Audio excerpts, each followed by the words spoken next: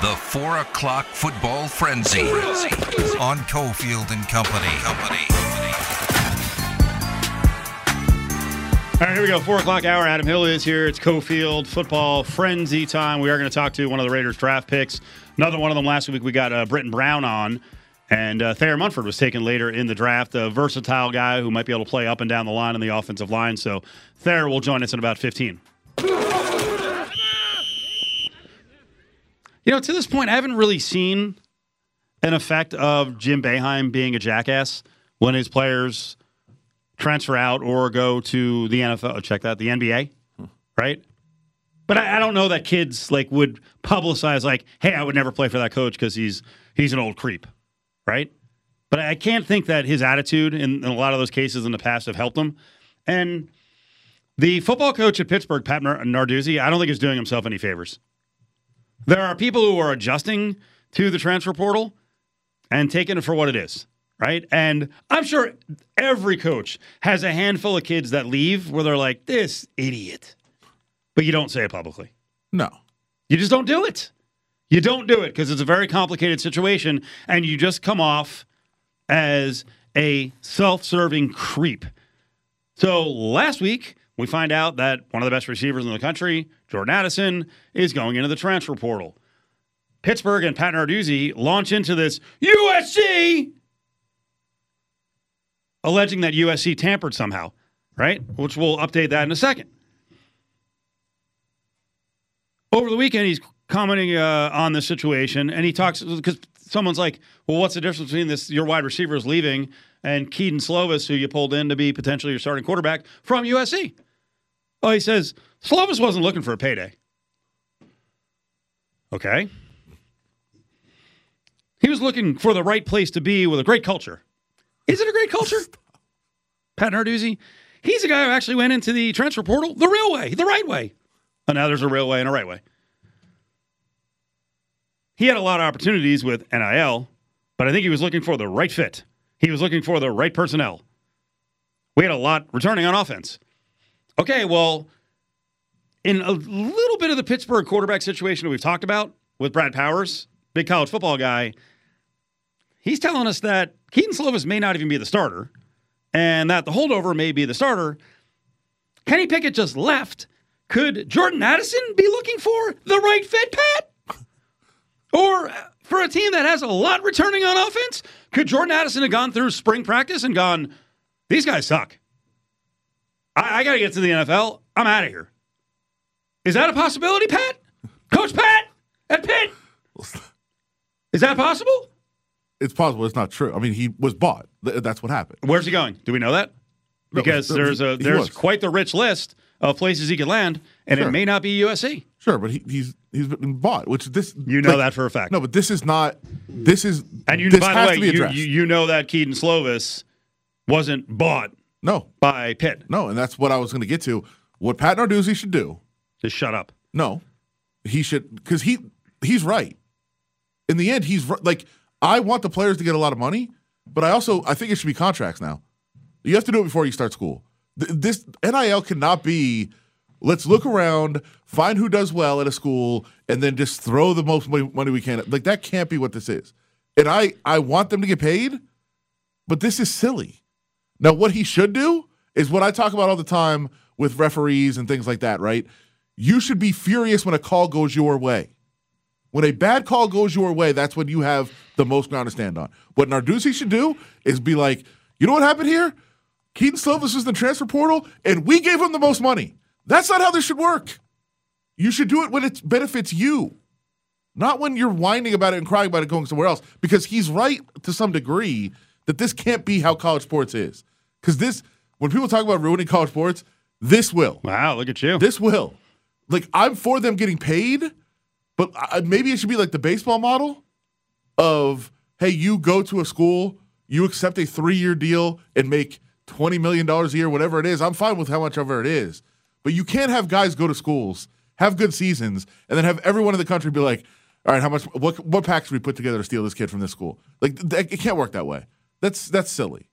Like, again, I'm all for as much money as you can. Honestly, the flip side of this, too, is if the Pitt wide receiver wants to leave, then you weren't meant to be here.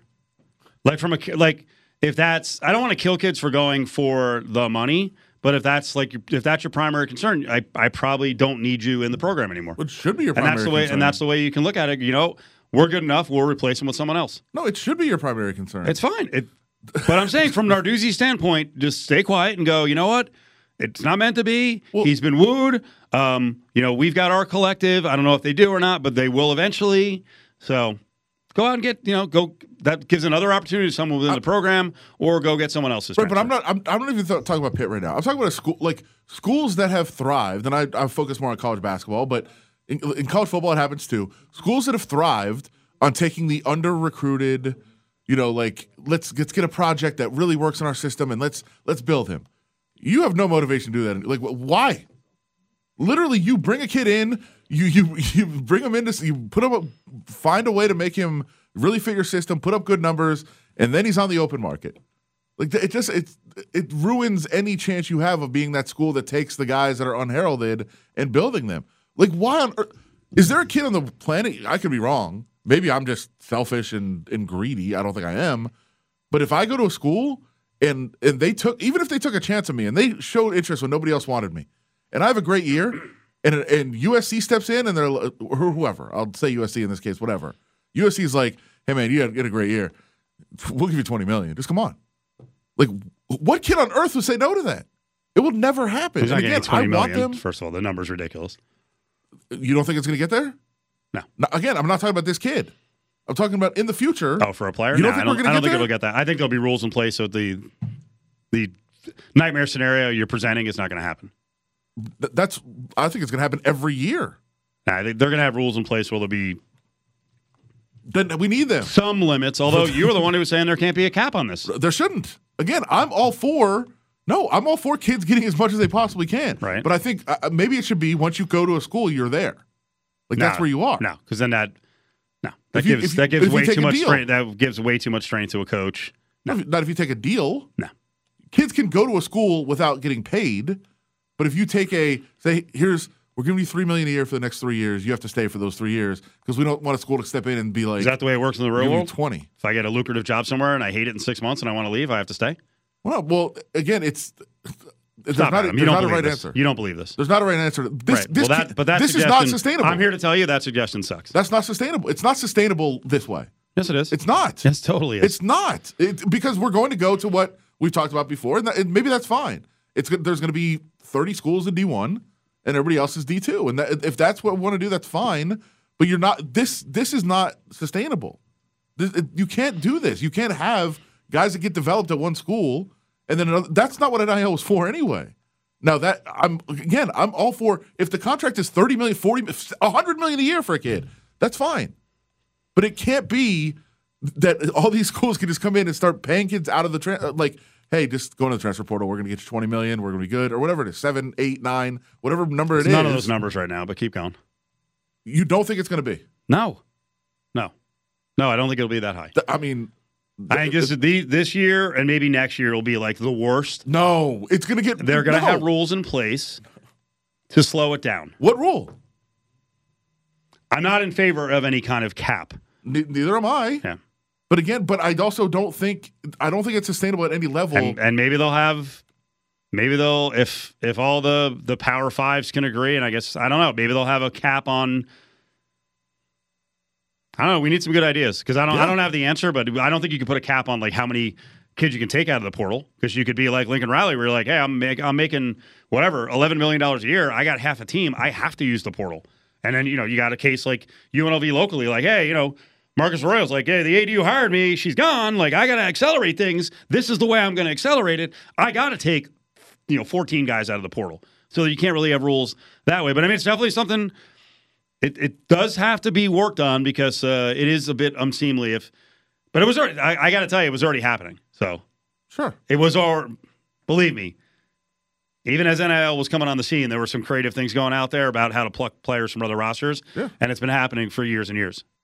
Join the conversation on Twitter at ESPN Las Vegas. I will say, whether it was Giannis, Joel, or Jokic, they were all deserving. Hold on. And in a normal year, Max, you could make a very strong case for Devin Booker as well. but to me, the best player, the most valuable player in the NBA this season, given what he had to work with and what they actually accomplished as a team and what he did individually, it was Nikola Jokic. Now, back to Cofield and Company in the Findlay Toyota studio. On MVP in about 25 minutes with our buddy John Von Tobel, big NBA guru. But let's talk to another one of the Raiders draft picks. Adam Hill is here. It's Cofield, Thayer Munford. 7th round pick of the Raiders is on the horn right now with Cofield and Company. How are you? I'm great. How about y'all? We're good. You know what? I wanted you to step in for a second on a discussion we were just having because we were just yelling at each other about name, image, and likeness. And players change in programs, and you're a player, and you've seen the development, the early stages of this whole thing. So, what do you think? What do you think from a player standpoint of NIL, and especially in cases where it seems like guys are bolting for bigger schools and maybe more money? What do you think?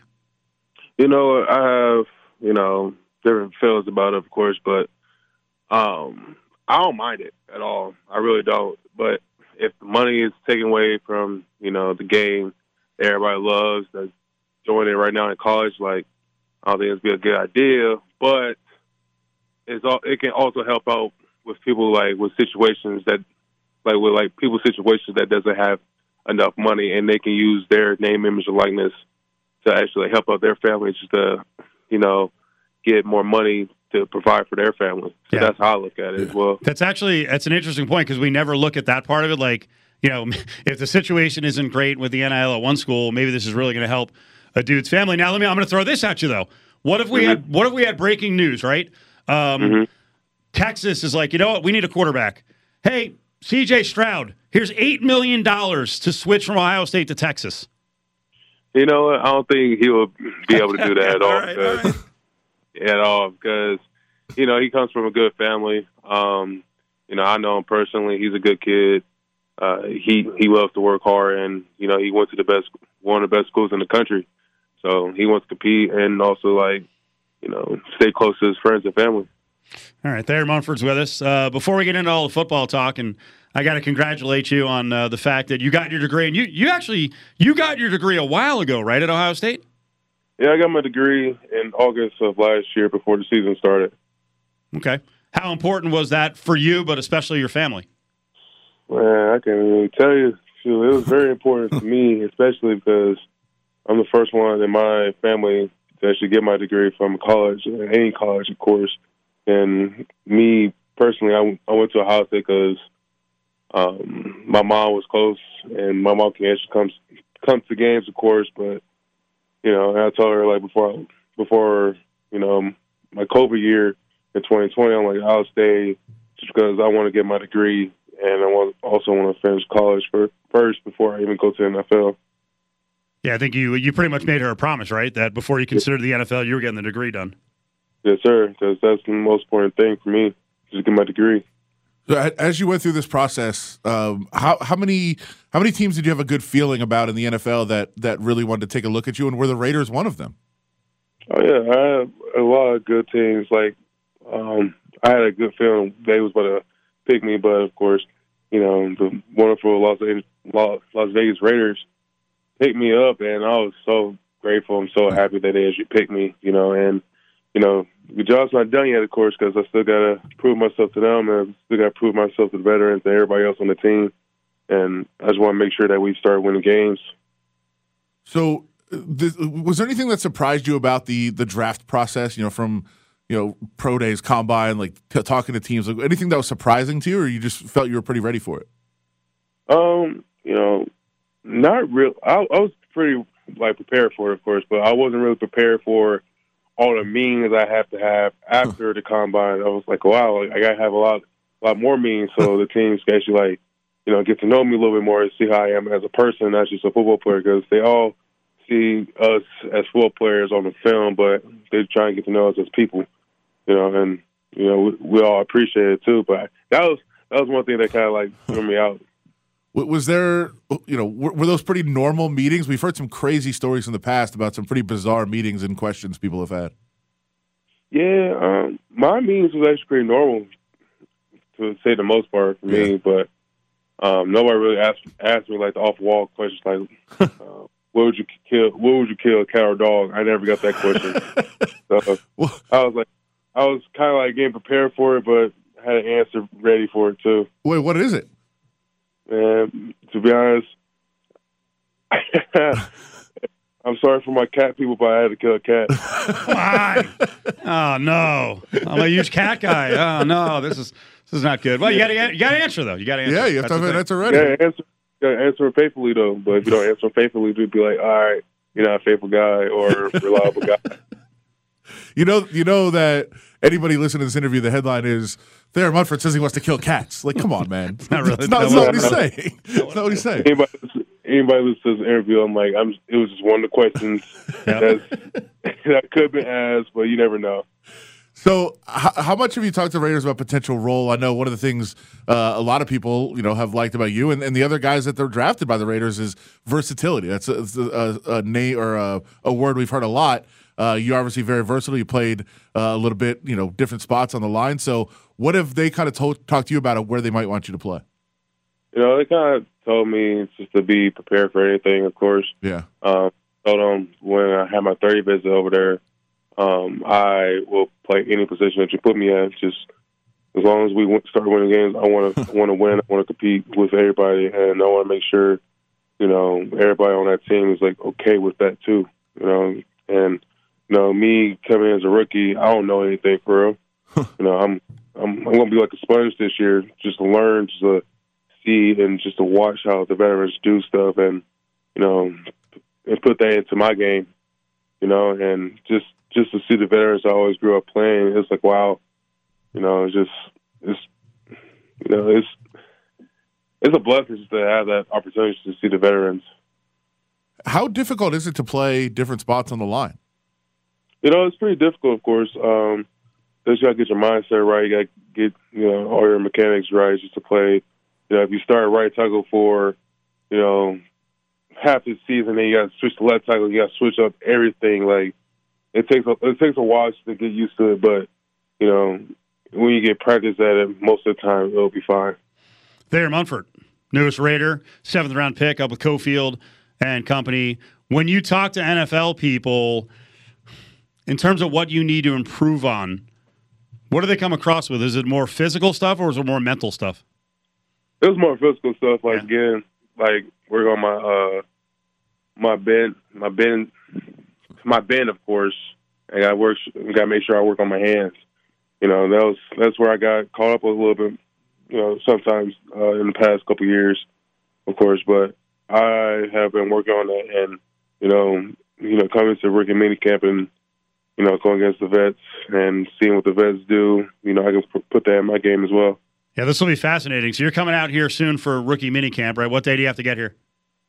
I got to get out there around Thursday. Okay. All right. And I can't wait to meet, my fellow, draft classmates, of course, but we all know it's a job, and we got to do its best for the team and for us. You will get a chance eventually to mix in with the vets, and then if you're playing on the outside, you get to block Chandler Jones and Max Crosby. So that'll kind of throw you right into the fire, don't they? Oh, yeah, 100%. But, it'll be fine, though. It'll be completely fine because, I'm not going to win every rep that everybody thinks, offensive linemen should win. But also at the same time, though, it's like, okay, time to go, time to work. What can I work on a little bit better? There's a lot of stuff you can work on. Nobody's perfect, of course. Most talented college rusher you face, Karlaftis, Hutchinson, Chase Young, Nick Bosa in practice. Who, or is there someone else? Someone else, I'm not naming that was, your toughest matchup for you on the outside. Shoot, to be honest, you nailed a couple people on that list you just named. To be honest, well, I can name them off the top of my head. You name Nick Bosa, Chase Young, and of course Aiden. But you've got one person though that's pretty good too, David Ojobu. Okay, there you go. Yeah. Which hopefully he gets through his injury. And that was a crazy situation. What a freaking bummer. What with those kinds of guys? What's the similar amongst them that make them tough when you're an edge protector? You know, what makes them tough is more of, you know, them not giving up as much. Yeah. You know, like the average pass rusher in college, of course, they give up because they're super tired. But those pass rushers, they don't give up. You know, they want to go to the ball. And, you know, as offensive linemen, we always got to protect the quarterback because that's, you know, our little brother back there, and we're not trying to let them get hit as much. Right. You know, and they're going to get hit sometimes, but it should not be all the time, you know? And, you know, with those type players, it's going to be a whirlwind, you know, for anybody. Thayer Munford is with us. Offensive lineman, could be a tackle, could be a guard. I think that's a big reason why the Raiders brought him in. They want flexibility on that front line. You're a Cincinnati guy, right? Yes, sir. Okay. How tough is Cincy? I saw you say, you know, along the way, you could have been millimeters away from, you know, not making it here to the NFL. So talk about Cincy and maybe some of the situations you escaped. Oh, yeah, of course. Came from Cincinnati, Ohio, little village called Lincoln Heights Village, and it's like an inner city community. You know, in that part of town, like, nobody really makes it out that well. You know, most of the people in my neighborhood, my old neighborhood, don't make it out. They don't, you know, they don't move out of there because they think that's the place to be at, which is not, you know. And I learned that firsthand because I always heard gunshots and I saw, you know, multiple like drug deals right in front of my face, you know, gang bangs. It was a lot of stuff I had to witness when I was a young kid. Just like some parts of Cincinnati is like very, very bad, and you know, I'm just blessed to make it out alive. You know, not be a statistic that everybody, you know, says that we all going to be if we, you know, when we go from Lincoln Heights or like an inner city community to like a suburb, you know. Yeah. Well, we're certainly glad you made it out, and you'll be coming out to Vegas. What do you know about Vegas, and are you excited to get to move out here? You know, I am pretty excited to get to move out there. You know, going from, you know, Midwest to the West Coast, it's going to be very interesting. You know, I had one person that actually lived out there, and he's going to Tennessee right now. He was already giving the ins and outs about what's going on out there, how to do stuff out there too. So there you go. But, you know, I live and I learn. There you go. Most importantly on this show. Oh no, here we go. That chili in Cincinnati is garbage, right? It's great. Tell him it's great. It's great. What are you talking about? Oh, yeah. Garbage. So bad. Okay, let's see you and Thayer have a conversation face to face in about a week, my friend. You tell him his chili sucks.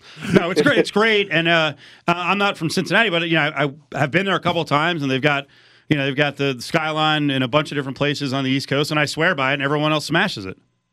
Yeah, Skyline was one of the best, man. Cold Store is okay, but it's not. It doesn't top Skyline at all. What do you don't put it on like spaghetti, do you? Oh yeah, 100%. It's 5-way. Come on, man. Yeah, you got to put the onions, got to put the cheese on it. You know, and, you know, sometimes you put beans inside of it, but I'm not a beans type guy because that messes with my stomach a lot. Sure, yeah. Luckily, you don't want to be introduced to your Raider teammates after the beans and the spaghetti. No, luckily we'll get you out to Vegas. Yeah, I'll be in the bathroom all the time because I won't be. We'll get you out to Vegas and find you some real food. That's good. That'll be nice. We're excited to have you out here, man. And thanks for a few minutes today. And congratulations on your success and good luck with more. I appreciate y'all so much for having me on this show. Thank y'all so much. Thanks a lot, Thayer. We appreciate it.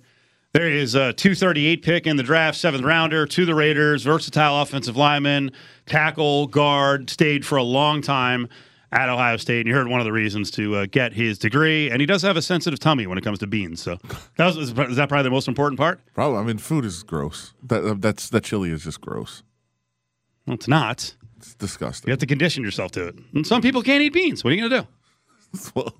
Well, luckily he can get out of there. I mean, I guess if you're there, that's what you eat. But hopefully, you don't have to. Finds real food. You don't have to. And some people don't like it in Cincinnati. Some people don't like it in whatever, Indiana, South Florida. It's gross. Michigan. It's not for everybody. It's all disgusting. Okay. No, we don't have those in Michigan. There's some in Michigan. We don't allow them. Trust me. This isn't we. Trust me. Not real parts of Michigan. The crew over at Finley Toyota speak Spanish, Thai, and even Persian. In fact, they speak 14 different languages. Come in and talk the universal language of big savings today. I can hear you eating those chips, man.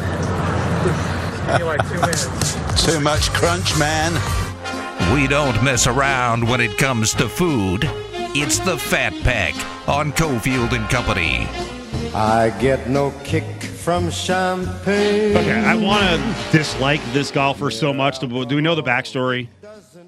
I mean, I don't know much about him at all. I just saw him.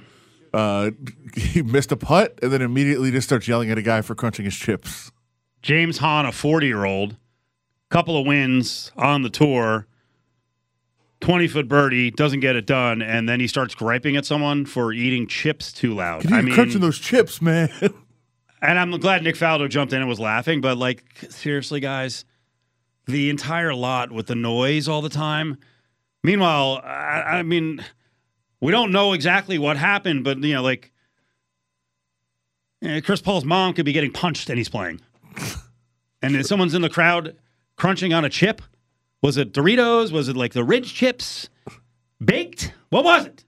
I feel like I can hear you crunching. I feel like that is a pro athlete complaining about noise as an excuse to why he did not complete the mission.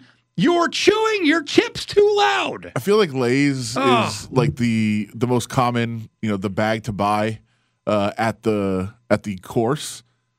But I'd like to think it was like a Pringle. Like Pringles would be more funny. But I just feel like if you're at a course, if you're buying concession stand, it's probably like a bag of Lay's. So we just talked to Thayer Munford, 7th round pick of the Raiders. Terrible food choices. He says that he'll stay away from the beans with the Cincinnati chili, which means that he may have to stay away from beans when he eats our fine Mexican food. God, I had some good beans over the weekend. We still have them too. Oh, can't wait. Right, so we know what his sensitive stomach issues could be. Some beans, right? Sure. On the eve of a big fight, especially after you cut weight, I forgot to ask both you and RJ Clifford. RJ is a MMA expert who works for Satellite, about Donald Cerrone fighting what could be his final fight, what looked like it was going to be his final fight at 39 years old. And the thing that struck me, he's going against Joe Lozano, who's also like 100 years old. And I was thinking to myself, I know Cerrone fought at this weight most of his career, but he is like 6'1". He can still make 155? Yeah. He made 155, and he's 6'1", right? And he's a thin guy. But like when you're 39 years old, you see it, right? I mean, Canelo was just fighting a freaking light heavyweight. Like people just get bigger. Maybe he cuts weight easily. If you cut weight to get to 155 from probably, 185 normally, do you risk it by, did he really go out and get Mexican food? Did he get a taco and that got him food poisoning? That's the claim? Well, I'll say this. I do know a little something about Donald Cerrone's post-weigh-in habits. It's a tradition for him. Yeah, Dana White says Donald Cerrone went to a taco place last night and got bad food poisoning.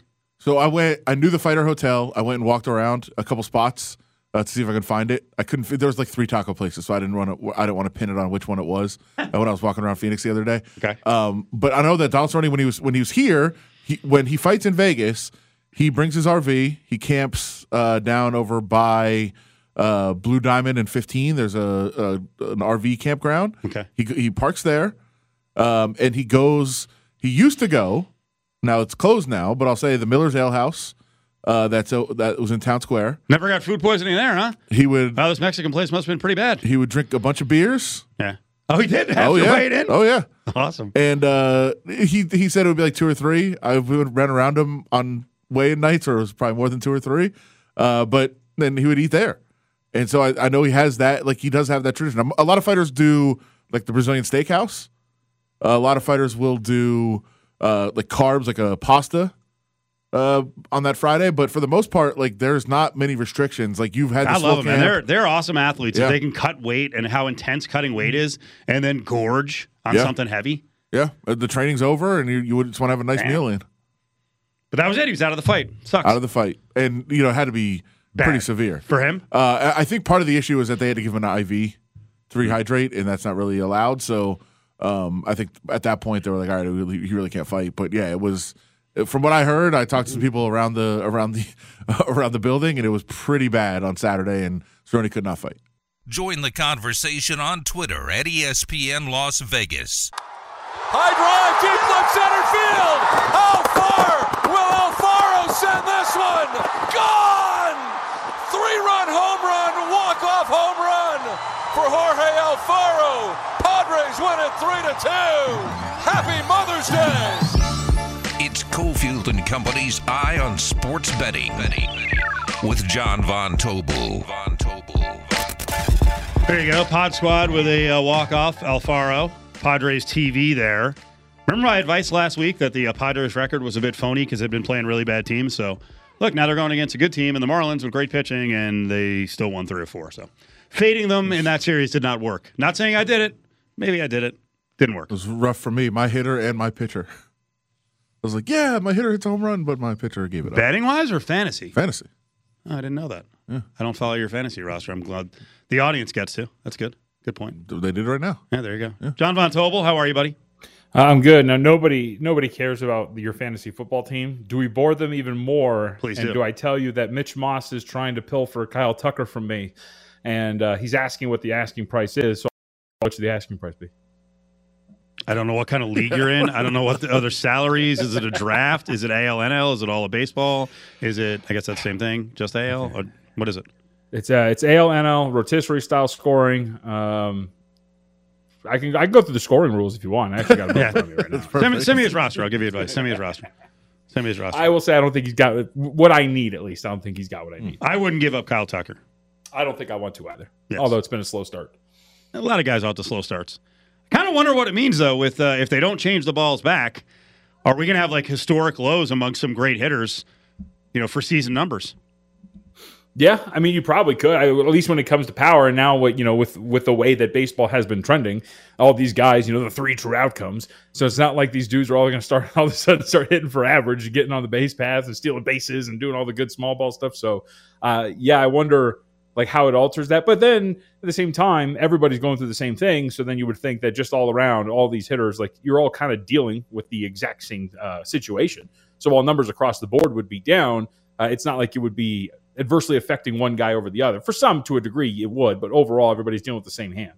Let's start with some NBA. I was just hearing Bischoff's 15-second tease for tomorrow's show on the press box, and he just mentioned something to the effect of, can Memphis pull off the miracle without Ja Morant? First, is he officially out? Secondly, and I know this is not against the Warriors all year, their numbers without Ja this year were actually pretty good. I think they were like 20-5 straight up and 18-6-1 against the number. Again, that wasn't against the Warriors. So what's your take on this game?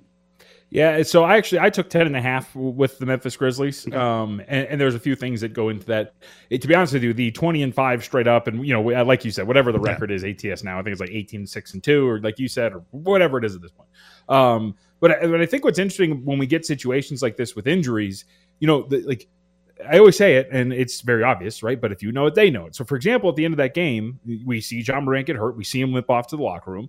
That game 3, closed with the Warriors laying 7. So they blow them out. They drop 140 points. The line opens up for the next game, and it goes from 7 at close in game 3 to 9 for game 4. Taylor Jenkins comes out, their head coach from Memphis Grizzlies, and says, you know what, likely not going to play. He's doubtful. So the line goes from 9 to 10.5. But to me, it's like, well, the 9, I think, already factored in the potential absence of Ja Morant. And to move it up then another point and a half, is somewhat overreactionary, just because I think we already know that Morant's probably not going to be available. So I took 10.5 because I thought the 9 already factored in his absence. We're starting to see that number trickle down. It's at 9.5 across the board. And might I add, Steve? Yes. That my conspiracy theory here is that Taylor Jenkins was just posturing and trying to get a punishment for one Jordan Poole. We know that's not going to happen. And I would think that we're going to see Ja Morant play tonight. I haven't seen anything. I was just looking before, unless I missed it. But I'm going to kind of go with the conspiracy theory that Ja Morant finds a way to give it a go here later tonight. You know what I think about what you just said? I agree. Actually, when I was watching him, he kept mentioning it over and over again. So I think there's a chance he plays. But like you said, is he anywhere close to 100%? And do they overreact? What'd you have in this Bucks Boston game tonight as the Celtics trail by 8. 5.5 minutes left in the first. Bucks are up 16-8. So I played this over the total, 211.5. I didn't have a side. I do have this Boston future ticket that I'm really hoping they can at least even the series, so I can maybe finagle my way out of something here. But I played over 211.5, and the thinking was so if you look at the series overall in terms of average possessions per game, we're just about over 98 possessions per game.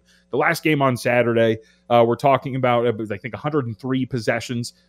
Each of the teams had 103 possessions, so a relatively quick game, but still really low scoring, right? 103-101 final score. If you look at some of the shot quality numbers, like specifically for that game, the shot quality numbers had it as a 115-114 final, so that's a little bit different than a 103-101 final score. And then you look at some of the other tracking data, like both of these teams shooting below 30% on open attempts, defenders 4 to 6 feet away from beyond the arc. I just think there was probably some room for some positive regression from an offensive standpoint. So obviously we'll see if that's the case. We're off to an okay start halfway through the first quarter. So I'm hoping that this is obviously going to go over the total, but that's what I played here. I thought really, like, from a side standpoint, I thought it was really hard to put your finger on which team has an edge. Like, yes, Milwaukee has a negative 2.4 net rating in the first 3 games, but that's razor thin, especially when you're talking about, 1, 3 games. It's a small sample size. 2, the fact that the Celtics have only averaged 103.1 points per 100 possessions. Like, it's just been a rock fight for 3 games, essentially. Both teams really figuring it out and playing each other pretty well. We saw the way the game 3 ended on Saturday. So I didn't really have anything from a side perspective. I'm just kind of pulling for Boston to even this series up because of my future standpoint, but did play it over the total. John Von Tobel's with us. He's got his daily show Monday to Friday, 1 o'clock on VSiN. Tell people about Hardwood Handicappers. Sundays, that's the live show from 3 to 5 p.m. Pacific time up on VSiN, so you can watch that. And then the podcast that comes out pretty much twice a week, Wednesdays and Fridays. Technically, if you want to include Mondays, because that's, Sundays, because that's the actual show. But the actual podcast version comes out Wednesdays and Fridays. So, yeah, check that out. Now that Nikola Jokic has won the MVP, Nick Wright has declared the award just stupid. It's useless. Your thoughts? Did Embiid get ripped off? So here's the thing. I will make it perfectly clear. If I had a vote, I would have voted for Nikola Jokic. But if I had a vote and Joel Embiid won, I wouldn't care because Joel Embiid is also a deserving candidate to win MVP. My problem with all of this discourse that comes out of it is there's never any room for nuance, right? It's always got to be, that guy sucks. He didn't deserve it in any way whatsoever. And what irritates me about this argument is just go around Twitter, go to Nick Wright, go to Joy Taylor, who had a little bit of like a soliloquy on it or whatever the word is, monologue. All these people who are arguing against Nikola Jokic, 9 times out of 10, the argument starts with, I know it's a regular season award, but... And then going on to describe that Joel Embiid is still playing in the postseason and Nikola Jokic isn't. You can't start your argument with, I know this, but I'm going to completely ignore that and make a straw man argument about an award that is focused on the 82 games they played in the regular season. That is what annoys me. And it also annoys me to make this case that Nikola Jokic doesn't deserve to be anywhere near this MVP award because what it is in reality is it's a bunch of people who haven't watched Nikola Jokic at all. It's a bunch of people who don't really understand analytics and are scared by it, so they want to push back and call everybody nerds and everything like that, when in reality, both were really deserving candidates, and Nikola Jokic happened to win the award. By the way, potentially happened to win the award. Remember, this is a report. The NBA did not officially come down and release the ballot. Woj has a really good track record, so you assume he's correct, but it's also not official. But it irritates me, these disingenuous arguments that people are making on behalf of Joel Embiid, because they just don't make any sense, and you're completely ignoring, on purpose, the fact that it's a regular season award and that there are plenty of, we'll call it, like, there are plenty of things for Jokic to rely on in terms of his resume to win MVP, just like Joel Embiid, and it's dumb to paint the picture that he shouldn't even sniff the award. John, you are a gambling expert, so you had to be super fired up for the Kentucky Derby this weekend. Yeah, I didn't care. I watched it. Every year, I watch the Kentucky Derby the exact same way. I find the 2-minute video on Twitter after the race is over, and I watch it before I go to bed that night. So, yes, we get the horse at 80-1 to win it. I was more interested, guys, in the call for the race. And, yeah, 80-1, and, like, Circa had him at, like, 200-1. Awesome. But, like, the call for the race... The announcer doesn't even realize he's coming up until the last second when he crosses the finish line. Yeah. It was like, well, if you watch the whole race, really paid attention, the horse did kind of come from out of nowhere. He did, and I will say too, Steve, because I'm not gonna kill the guy. Because when I watched the video, I obviously knew that this happened. So I'm purposely watching for him cutting through the pack and making his way up. But I just thought it was hilarious because at one point he even talks about the horse on the outside, he's clearly looking around, but he just missed the fact that this horse is just blazing up the rail trying to win this race, and sure enough does. So I just put myself in the shoes of somebody just listening to the call just being wait a minute, what? What just happened? If I was only listening, audio or radio, and he was on that call, because I bet Epicenter, just like my guy, Mattress Guy, I was like, we got it. We got it. And all of a sudden, red strike. Where did this horse come from? Right. You never mentioned it. So that's what I thought was funny. But yes, it's a good betting story, 80-1. And I will say, I can tell that I'm in the minority with this. I was reading an article with NBC. I think the ratings have been up 12% or something like that over the last few years, and it was up again this year. So people do care. I love That's not the argument I'm making. The Kentucky Derby fails to really pique my interest. I loved it. I broke it down, why I liked it so much for a good 4 minutes, and then Adam's first response was, well, you're old. All right, there you go. Are the Reds making a similar type move from the back of the pack? Oh, my God. Why are we wasting time on the Reds? Did you see this, by the way? Dan Zaborski of Fangraphs, Adam, that if Luis Castillo has an incredible season with his wins above replacement, a 14 or something like that, the Reds would win 70 games. Jesus. Wow. It's just a dumb, if he has an otherworldly season, obviously.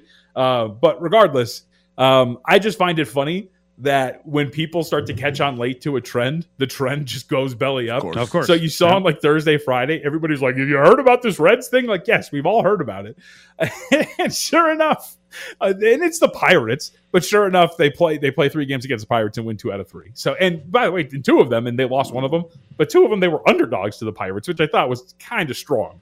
But regardless, they ended up winning 2 out of 3. So we'll see. They got the Brewers today, and I think they're down. Yeah, they're down 2-1 on my screen. But Castillo's on the hill, so they got a chance. And again, I should also point out, it's not even just about losing, because, Steve, we've talked about this before. It's that people are betting against them on the run line. Yep. So if you get this 2-1 final, there's still going to be a lot of people that are going to get screwed here because they're betting on them on the run line as opposed to just on the money line. Last minute, John, we got the schedule release all week long for the NFL.